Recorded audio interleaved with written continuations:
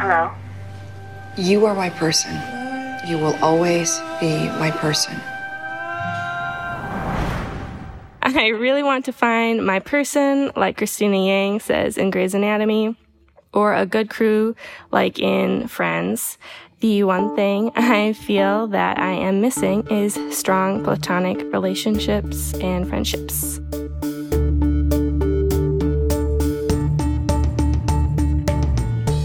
Welcome to How To. I'm Carvel Wallace. Have you ever stopped and asked yourself, hey, what happened to all my good friends? As we grow older, it's hard to meet new people and create actual relationships with them, ones that are deeper than surface-level acquaintances. Finding friends feels so easy as kids, or at least it does standing from where we are now. So why is it so awkward to form new connections as an adult? Well, this week's listener is wondering just that. My name is Katie. I work at a school in the west side of Chicago. Katie is one of the many young adults who were partway through college during the normal times, and then, you guessed it, the pandemic hit. At first, we thought we were getting an extra long spring break, which I really needed. I was feeling burned out. So the first couple, weeks of the pandemic, I was really enjoying myself. I was reconnecting with my family. But then came the longer lockdowns and isolation, and the new reality was harder to stomach. Obviously, you didn't have the graduation. My sorority had some parties that obviously didn't happen, so I was disappointed about that. And I was just not really connecting with anybody because I am not the best long-distance texter. So it was just kind of like, oh, I guess that week before spring break was the last time I ever hung out with my college friends, and that's the end of that. Yeah. It's funny because my daughter is moving to college literally tomorrow. And so yesterday we were like packing and going through all of her old stuff, and we found this letter that she wrote at the beginning of pandemic where she was talking about how lonely she was, and she was like all I do is sit in my room and it just really put me back in that state to hear her like remembering it. And so I'm wondering what your life did look like during that time. Did you spend a lot of time with your family? Did you try and meet friends? I remember there was like people were meeting for like, let's go for a walk. My mom will say it's one of her favorite times to look back on. I did pick up crochet and started my Etsy shop, so that was great. And I have a dog, and we would just take him for walks in the forest. As nice as it was camping out with her family, there wasn't a lot of contact with outside friends. I would definitely classify myself as an introvert, socially awkward type of person. I have one friend that does still live in the area, but we've kind of drifted apart. We occasionally do things that we both enjoy, like kayaking or going line dancing, but I am not really her number one priority. She has other friends that she's closer to, and we don't have a lot to talk about anymore. It's a story that is just so familiar. Loneliness is real. Modern life can be isolating, and there are probably a lot of people in this boat. But don't fret, we've got a friend for you.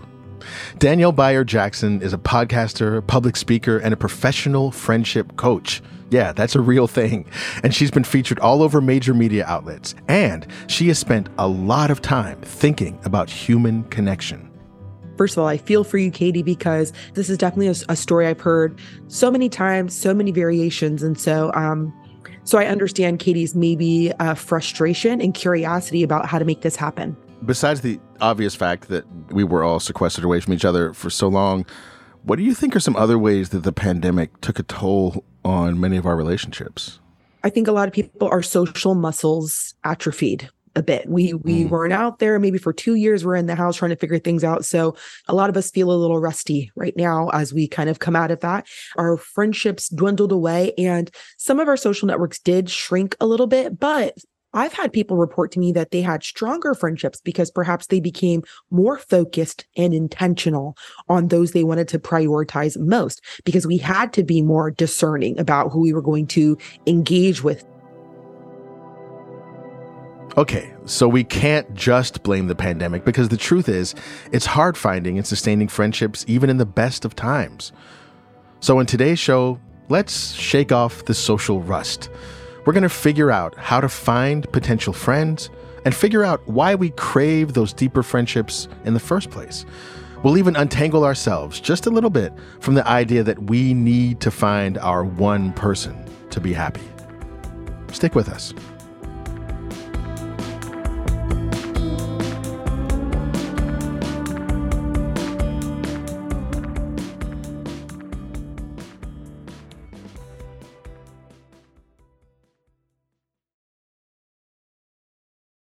You know, this is going to sound like a really obvious question, but what is it that we gain from these platonic, intimate platonic relationships? Yeah, it's interesting that you started by that question by saying, I know this feels very obvious. I think that's because we know intuitively that friendship is important. We all know that, but it's hard to kind of like articulate why. We just know that it matters.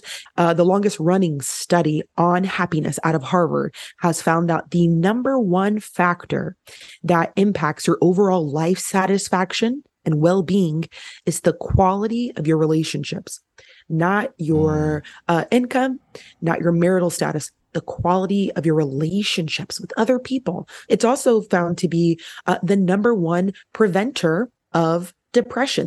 And so I know in our brains, we know intellectually, okay, friendship's important, but it really has such an impact on how healthy we are, how well we are, and how happy we feel about our lives. And so I think the disconnect for many of us might be that we so often push friendship to the margins of our lives, especially as busy adults. And Katie, how old are you, Katie? I'm 26. Okay. And so the research tells us that our social networks grow and grow and grow until about the age of 26, at which point they begin to dwindle exponentially. And it might not come as a surprise because at that time, you know, we're a couple years out of college, some of us, right? Our friends are now prioritizing different things. For some of your friends, their focus right now is establishing family ties. They want to get married. They want to have kids. For some, it's advancing in their career. We're spread out everywhere. And so it does become a little trickier. And so when you remove the social backdrop of school, where everyone's sharing the same, what we call life tasks, you know, we're going to class, and so this might be the first time that you've had to figure out, oh my gosh, I'm on my own and I'm going to have to learn how to facilitate these connections without the support of schooling in the background. And so like where you are right now, many of us have been, and you will be again. So here's our first insight. It is totally normal to want friends at any stage of life. Danielle's right. Life is always going to be throwing transitions our way. So it's not uncommon to wonder, where is my group? Where can I find that connection and support? Just know that we all face this feeling. And you're not alone in seeking companionship at any age. Katie, can you talk a little bit about what some of your fears are about? Like, what are some of the things that you feel like you might be afraid of or worried about or struggle with the idea of just going out and joining communities? I'm generally like good in groups. I do like a volleyball club, and that's good. But I think they're like familiar strangers, or they're not friends. I guess I'm just looking for the next step. Like, sure, we're great at playing volleyball and we're good at that, or we are great at our job and we have fun at work, but I want like the next step where you do something else together. And then do you feel like there's a fear of just being like, hey, this seems cool. Do you want to get coffee at some point? Do you feel like it's hard for you to like just invite people to that next level? Yeah. I mean, especially like in a group, 30 people, who do you pick to invite? Like, that's kind of daunting. You can't invite all of them. You do have to pick somebody. So Right. Yeah. How do you pick which person? I don't know. So I think there's like so much community and fun in a group. There's lots of cool and interesting dynamics. But if the goal is also to have these friendships where we feel seen and there's more depth and there's more connection, you might find that one way to supplement those group outings is to find those people who you think that you would click with, whatever your criteria is, and to find a way to connect with them outside of the group setting or in addition to. It doesn't have to replace it, but in addition to that, because I want you to also have relationships where you feel like you can be, vulnerable and you guys are getting to know each other. And sometimes that does happen in a quieter space. It also feels to me too like the question of like looking for a friend sometimes doesn't benefit from like the feeling of auditioning for the best friend. Like I choose you to be the best friend. Let's go. But actually that it can grow naturally from just having first step being open to having just genuine interested conversations with the person and letting that be enough. Like for today, like I maybe just had an interesting conversation with this person at volleyball and it was great and that was it. And that's all we're doing today is we're just having the conversation. And then maybe next time we come back and we might have another conversation with them, or we might find out that no, not this time. We're going to talk to someone else. Yes, absolutely. And again, hey, this might be helpful advice to like, how can I just be present in this moment? How can I just be like, man, we had crochet club today and like, that was a good way to spend my Thursday night. Like, man, so re-energizing. I loved it. Now, of course, if you meet somebody at crochet club and you guys are like hitting it off and you find yourself leaving more curious about them, well, then, hey, let's reach out and make it happen, right? Let's say they mentioned something about liking hiking, right? So at the end of the conversation, you're going to say, okay, well, it was so good talking to you. And hey, I know you mentioned that you like hiking. I actually know 2 spots that are amazing that I think you'd appreciate. What's your Instagram or what's your number? I'll send you a link. Okay. So I might not do it right now when I'm with them. I'm going to wait and I'm going to set future me up with an opportunity to keep momentum. So maybe the next day I send them the link. 1, it shows reliability because I follow through. 2, it shows my attentiveness and it helps me keep momentum. So the next day I might send that link and say, hey, so good meeting you. Here's that link that I promised. Okay. So it gives me momentum and it also gave me their contact information. So it gives me all the things I need to kind of keep things rolling because I know one fear people often have is like after that first conversation, they're like, okay, well, that was fun, but is it awkward to reach out? Do I follow up? Was that weird? So set it up like I have a reason to talk to you again. Okay. Then eventually after you build some rapport, maybe on social or text or whatever feels good to you, then you're going to invite them out. You want to be very specific with your invitation, even though it feels very scary and like a chance for rejection, but that's what vulnerability is. Danielle calls this the movie trailer method. The idea is to give somebody a compelling look at coming attractions so they'll actually show up to see the movie. So instead of saying like, hey, we should get together sometime, or like, hey, yeah, next weekend, if you're free, let me know. There's so much like vagueness and ambiguity. And then we're wondering who's supposed to do the mental labor of going first. It never happens. And so you're going to be specific and you're going to preview the experience the way that movie trailers preview the experience for us. So they make it easy to say yes. So you might say, hey, I hope you like that hiking spot that I recommended. As a matter of fact, there is this, this speaker coming to this venue down the street from me. And he talks about his journey with hiking. It's next Saturday at 7. I was thinking we could go for like an hour or so and check it out. What do you think? Okay. I am telling you the duration, the time, the place, the day. And it makes it very easy for a person to say, yes, absolutely. Especially for introverts who need to know for how long to charge their social battery. So when I say like, hey, do you want to grab a glass of wine for like, I don't know, like an hour or so and chat? People are like, oh my gosh, I can commit to that. Okay. Now, if they say no, or they're not available, that's fine. We're looking for people who will negotiate with us. So if they can't make it, I'm looking for the person who says, darn it, I cannot do Saturday, but what about next Tuesday? Okay. A willingness to work with me. If it's a person who's like, oh, can't make it, sorry, then I'm not going to internalize it. I'm not going to feel like I failed. I'm just going to say, oh, okay, I'll either try again next time, or I'll leave it alone and take that as the data that I need to know that they're not into it, and I'll direct my attention somewhere else. What about the people who say, I can't make it this time, but let me know when the speaker is back in town again, and maybe I can go that time? Are they saying no, but in like a really polite way, or are they really interested and just can't make it? Okay, great question. Whenever people tell us things, we're trying to decipher what they really meant by that.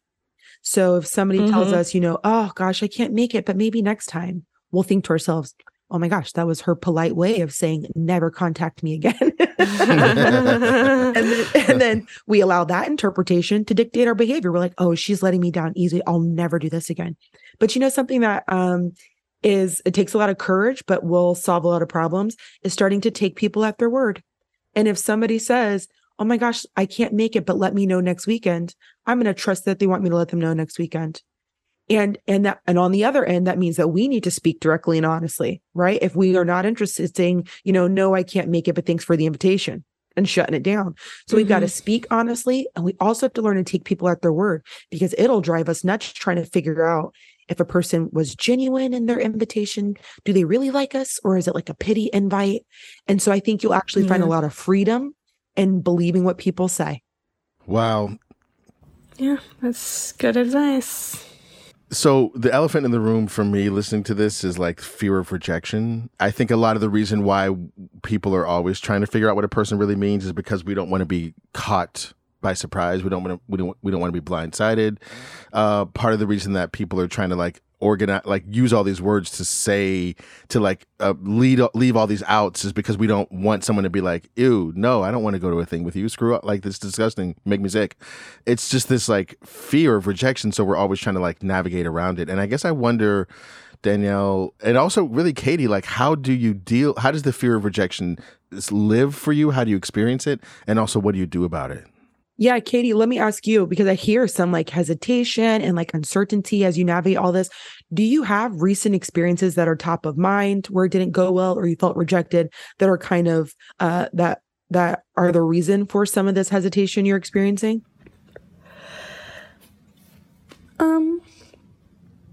Yeah. I have tried to invite a couple people to do things, and it just hasn't gone well. So I don't know. Yeah. Oh, God, I feel for you so much, and your bravery in being open right now. And I hear the disappointment, like the pain in your voice. And there are people listening, I know 100%, who are in the same position. There is something known as the recency bias. And the idea is that we tend to dictate what our future will be based on the most recent experience.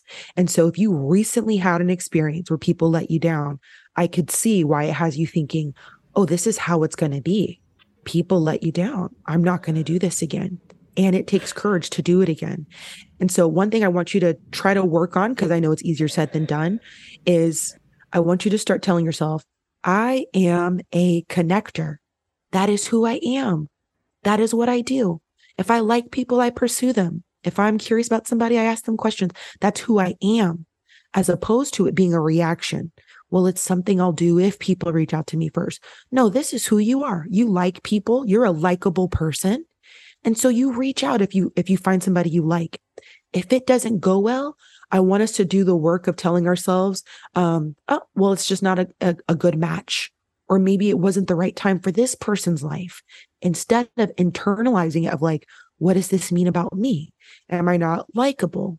And so it really sucks when people let us down. But I do hope to God that you can muster up the courage to tell yourself, that doesn't say anything about me, but I value connection. And I'm going to continue to pursue that, because I do believe that my people are out there. And so I know that's easier said than done, but it's the kind of courage I want you to have, because 26 is so young. It's so young. And there's so many people who are just waiting to be connected with you. Thanks. Katie, if you're comfortable, can you tell us a little bit about one of those experiences so we can understand what happened for you and what it felt like? Sure. I went to a group bonfire event. It was through church. I ended up talking to two sisters. They were really nice, funny, and at the end of the night, we were talking about kayaking. I go kayaking a lot, so they mentioned that they would love to go kayaking and they'd never been before. We agreed to connect about it. And I got their numbers, and every time I texted them, they seemed busy, but they said maybe next time. And so that went on for a couple times in July, and then I decided, that was kind of the last time that I would text them because school was starting and I don't really have the time to go kayaking anymore. So that was that. Yeah, man, that is such a bummer. I think you did the right thing by trying more than once, because you never know. The first time really could be, it's just a calendar thing. So I think it's bold and necessary to do it twice to give the benefit of the doubt, right? We said take them at their word and to try again. And I think I also applaud you for knowing when to stop, for saying, hey, I've tried and I'm going to let this go. So I think there's like something to be said there. That's wonderful. Are you able to go back to like what you were thinking in terms of the thoughts or assumptions or things you started making either about yourself? I started thinking that my judgment was off because I thought we had a good connection and that, this was a good start. But obviously, that didn't seem to be the case. So I was, bummed about, my judgment when it came to feeling like we had a connection. Danielle, have you ever had that experience of, reaching out to someone and having them respond in a way that made you feel rejected? Yes. Yeah. It's so funny. People don't ask me that often. They take all my confidence in the interviews and they're like, oh, surely she's never been rejected. I'll tell you what, Katie, I would like to think of myself as a social, charismatic, likable person. Mm-hmm. And I have had people who are just not feeling it. Mm-hmm. And, it is awkward. It stings a little bit. But I think the difference maker is the message you tell yourself and how you recover. Instead of saying like, oh gosh, well, maybe I was saying all the wrong things and maybe I'm not as funny as I thought. And maybe I'm not. No. I tell myself like, maybe I did fumble, or maybe she was not really fond of, things that I shared. Man, that kind of stings, but okay, well, I'll cross her off the list and I'll try again with somebody new. And, I know this sounds like super, like a little hippy dippy. Okay. But, it also helps to remember like, if there are any parts of yourself that you're not comfortable with, there will always be this fear that it's going to be exposed when you meet people, or that it's going to be affirmed if a person rejects you, right? Like if I think I'm not interesting or I'm not cool, then if somebody doesn't want to hang out with me, my brain goes to like, see, I knew it. It's because I'm not interesting enough, And so a lot of it just kind of like, I think stirs up, we're all dealing with our stuff, with something personal. And so I think we've got to work that stuff out as we, venture through our friend making journey, because, we do bring a lot of our personal stuff to the table. It's a relationship like any other. And relationships require us to look at our own stuff. And so having that self-confidence kind of will help on that journey as well.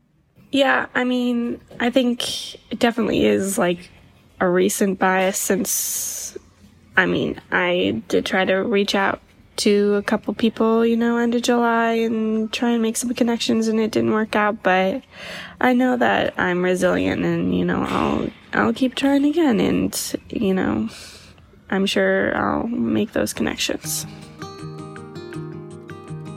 Here's our next insight. Rejection can be crushing and can fuel our deepest anxieties about social ineptitudes and how we're perceived.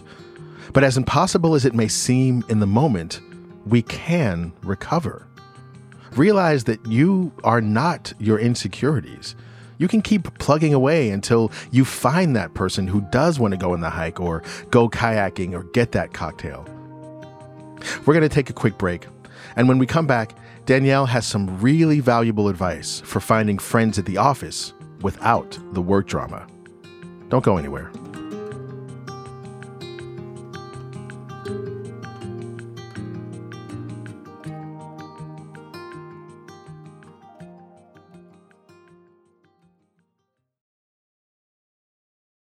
We're back with Katie and our friendship coach extraordinaire, Danielle Bayard Jackson. In your message, you said, I don't want to just have work friends. Talk to me about that. What is the concern you have with your friendship circle being made up of your coworkers? Mostly, work drama coming into my life through those friendships. I had a friend in college who also was friends with her coworkers. They all worked at a restaurant together, and then there was some drama going on because one of the girls was cheating on a guy who also worked at the restaurant, and my friend was put in the middle of it, and I was like, that happens at restaurants and in college, but that can happen in schools too. I don't want to be part of drama at work and have it come into my life. And so, I don't know. I'm a little careful about being, have my work friend be my best friend in real life too. Okay. I think something that's helpful that stuck out to me right away about what you're saying now and your original email that you sent to the show is I wonder if it needs to become like a mindset address first, at the risk of sounding life coachy. But what I'm hearing is a little bit of panic and uncertainty around, I have work friends, but my friends from college, this was such a great group and I felt comfortable, but I don't want to just have work friends. And I think maybe if I can help maybe close that gap a little bit, that mental gap between, well, there's best friends and then there's work friends. A lot of us, we romanticize what we had when we were in school. And we get a little discouraged, oh, when will I ever find that again? And in your message, you said, I'm looking for, quote, my person, like on Grey's Anatomy. I'm looking for my, group, like on the show Friends. And I think these are really great illustrations to kind of offer a picture of what it is we want to, pursue. But I also don't want you to become discouraged because you have these ideals in your head of the kinds of friendships you want, and then are dissatisfied because we don't have them. So can you find your Christina Yang and your Meredith Grey? Sure. Can you one day complete your friends group like on the show? Absolutely. Mm-hmm. But what if I gave you something that's a more manageable goal? And I think a natural byproduct of that might be to find your people. And what if when you have conversations with coworkers, when you have conversations with people, outside of school, if instead of putting that pressure on it, bringing that pressure to the table of okay, let's see if this can be my person. Let's see. What if you just prioritize connection instead of friendship? And I'm saying that as a friendship coach. But what if you allowed yourself to just be curious about this person and ask some questions about themselves and give yourself permission to relax into seeing what this might be and to enjoying the present conversation and being able to walk away and say man, that was a great conversation. I needed that tonight. It lifted my spirits. What if we just took it conversation and we prioritize connection, because a natural byproduct of that will be forming friendships. Yeah, that makes sense. And I'm sure that would make, work more enjoyable too, because I'll know my coworkers better. We'll be able to have more fun and just get along better. Yeah. And there's also something, if we're talking about your coworkers, there's also something known as multiplexity. And the richest friendships are those that have multiplexity. And what that means are people who fulfill multiple roles in our life. So it's great to have a coworker who becomes a friend because they fulfill lots of different roles. So you might want to start by being curious about the people you see all of the time. There's research out of the University of Kansas. They attempted to kind of quantify how long it takes to make a friend. And they found that it takes about 90 hours. That's 90. Okay. 90 hours to make a friend, which feels like forever. But that's why you had such close friends in school. You saw them every day for 8 hours a day. And so the next best place in, adulthood is going to be work. You are certainly not limited to that, but you're seeing these people all day long. You guys are talking, you're bonding over your, being frustrated with your boss, and so that's a good breeding ground for friendships. But if you want to make friendships outside of work, that's certainly possible as well. It's just something to consider. Yeah. Well, I do want to bring up this thing that Katie said, though, about being afraid of getting involved, that in other words, wanting to keep the work and social life separate because of the potential for drama in the social life to spill over into the workplace. There are those people. I mean, I'm probably one of them who's when you're at work, you're I don't want to get involved because I don't want to be involved in whatever drama. I just want to do my job and go home. First of all, Katie, is that sort of how it feels to you? Like that's really one of the things that you're worried about too, is that friendships could lead to inter-office drama that would make your workplace suck? Yeah, I mean, I just want to be Switzerland, and if somebody comes to me with a problem, I don't want to have any feelings one way or the other because they're talking bad about my best friend. I want to just give them real work advice and not be swayed one way or the other, I guess. Yeah. Yeah, I hear you. That's totally valid. I'm a former high school teacher. And so I know how quickly you can get into we're just co-teachers. And then it's like a happy hour after work. And then before you know, it's a little messy in the, in the teacher's lounge next week. And so it's always the happy hours. That's always where it goes left. Mm-hmm. It's dangerous, man. It's dangerous. And so I hear you, and you definitely want to be careful about that. So I appreciate the fact that you have people at work who feel friend-ish, we'll settle for friend-ish because it does make your experience in the workplace better. Research finds. So we need friends there too. Okay, so here's our next insight. It takes a long time to make really, really good friends, which is why finding friends at work actually isn't the worst idea. But if that feels too risky, maybe look in other places where you naturally spend a lot of time. Yeah, I haven't thought about it before. I've always thought that my hobbies and my interests were more individualized and things that I did on my own.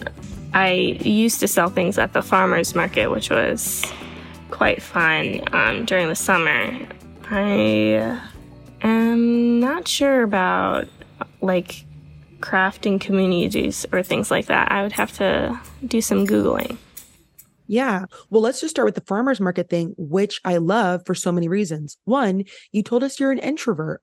And when you're standing behind a little booth at the farmer's market, are you talking about selling things at the farmer's market, right? Yeah, it was a little rough, but I did get through it and sell, some stuffies and things like that. Yeah. And so, you've got a lot of foot traffic, which allows you to meet a lot of different people. You've got things you're looking at or people are selling and in goods in the marketplace. So that's something you can point to. It's an easy conversation starter. If you're working a booth, you've got the two people on all sides of you who are stationary. And so you guys become conversation buddies throughout the day. So I love that for you because it's less pressure to initiate a conversation on your own. I also like that idea because it's a repeated activity.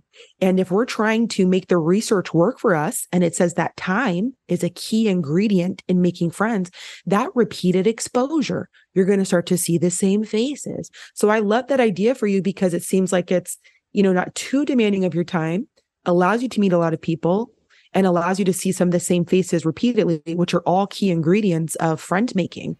Mm-hmm. Danielle, do you have any this is maybe a weird question, starter questions for me just to remember and pull out of my back pocket to try and ask people? Yeah. So let me say this. Sure. There are a couple questions about, I know people tend to say, so what do you do for a living? Or how was your day? Things like that. But you can ask people you can ask them about their passions instead of what they do for work. Because that's something I'm trying to get away from too, is doing the very American thing of asking people what they do for a living. And so, asking them how they spend their days, that's a little different.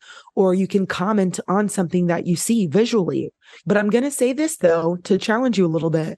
I know that it's comforting to have some questions in your back pocket. It feels nice to have that back there and it's helpful. But the research shows that you're more likely to enjoy your conversation when you are curious about the other person and curious about what you're going to learn instead of when you come prepared with what you're going to say. So I can give you some questions, sure, but I want you to get more comfortable with showing up and telling yourself all right, let's see what's about to happen here. And the last thing I'll tell you too is, as an introvert, I want you to have the courage to insert yourself, to contribute, to showcase your personality as well. Because I know you mentioned groups a lot, which I think is really interesting, and extroverts kind of taking the lead. But you want people to also walk away feeling like they got to know you too, and not just that they entertained you as extroverts. So I don't know if that's ever the case, but I'm hearing some of that in our conversation. I want you to get more confident in showing who you are, because there are people who are just going to like love you for being you, but getting comfortable showcasing all of you from the very beginning. Katie, do you feel like you are at all better equipped to approach some new people and try to connect? Yeah, I think it's just like Danielle said, I definitely had, that dream idea, the concept of Christina Yang, that I was putting a lot of pressure on it. So I'll definitely try and just go with the flow and see what happens. No prepared questions. Yeah, no, keep that intentionality for sure. I love that about you. But yeah, just keep your heart open to all of the possibilities instead of restricting yourself to just finding your besties. Keep your heart and eyes open to all the possibilities. And I think you'll be surprised by the connections you form along the way. Well, one thing I know is that I really enjoyed talking to you, Katie. I feel like I would be friends with you if we met. And you just seem like such a cool and interesting person. So I know that you're going to find people, and I know that it's out there for you if much worse people than you have found friends. So I believe you can do it. Danielle, thank you so much for your advice. It's been so great learning about all the research and just benefiting from all the thought you put into this work. And I'm so happy that you were able to spend this time with us. Oh my gosh, thank you for having me and allowing me to lend my voice to this conversation. Katie, I'll be thinking of you, and we all are excited to hear your updates on the connections that you form. So I applaud you for your bravery and wish so much luck to you. Yes. Thanks.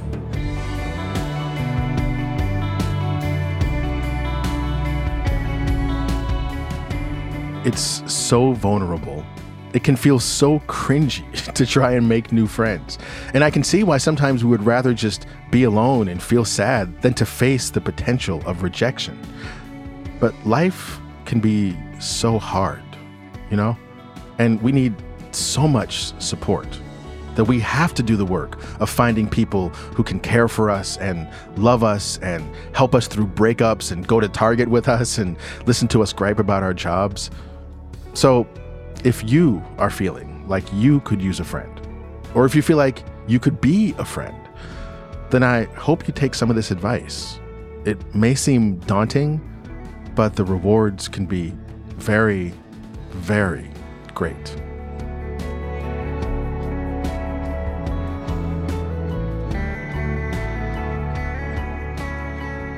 Huge thanks to Katie for sharing her friendship journey with us, and to Danielle Bayard-Jackson for such meaningful advice. We'll link to her website in the show notes. Do you have a problem that needs solving?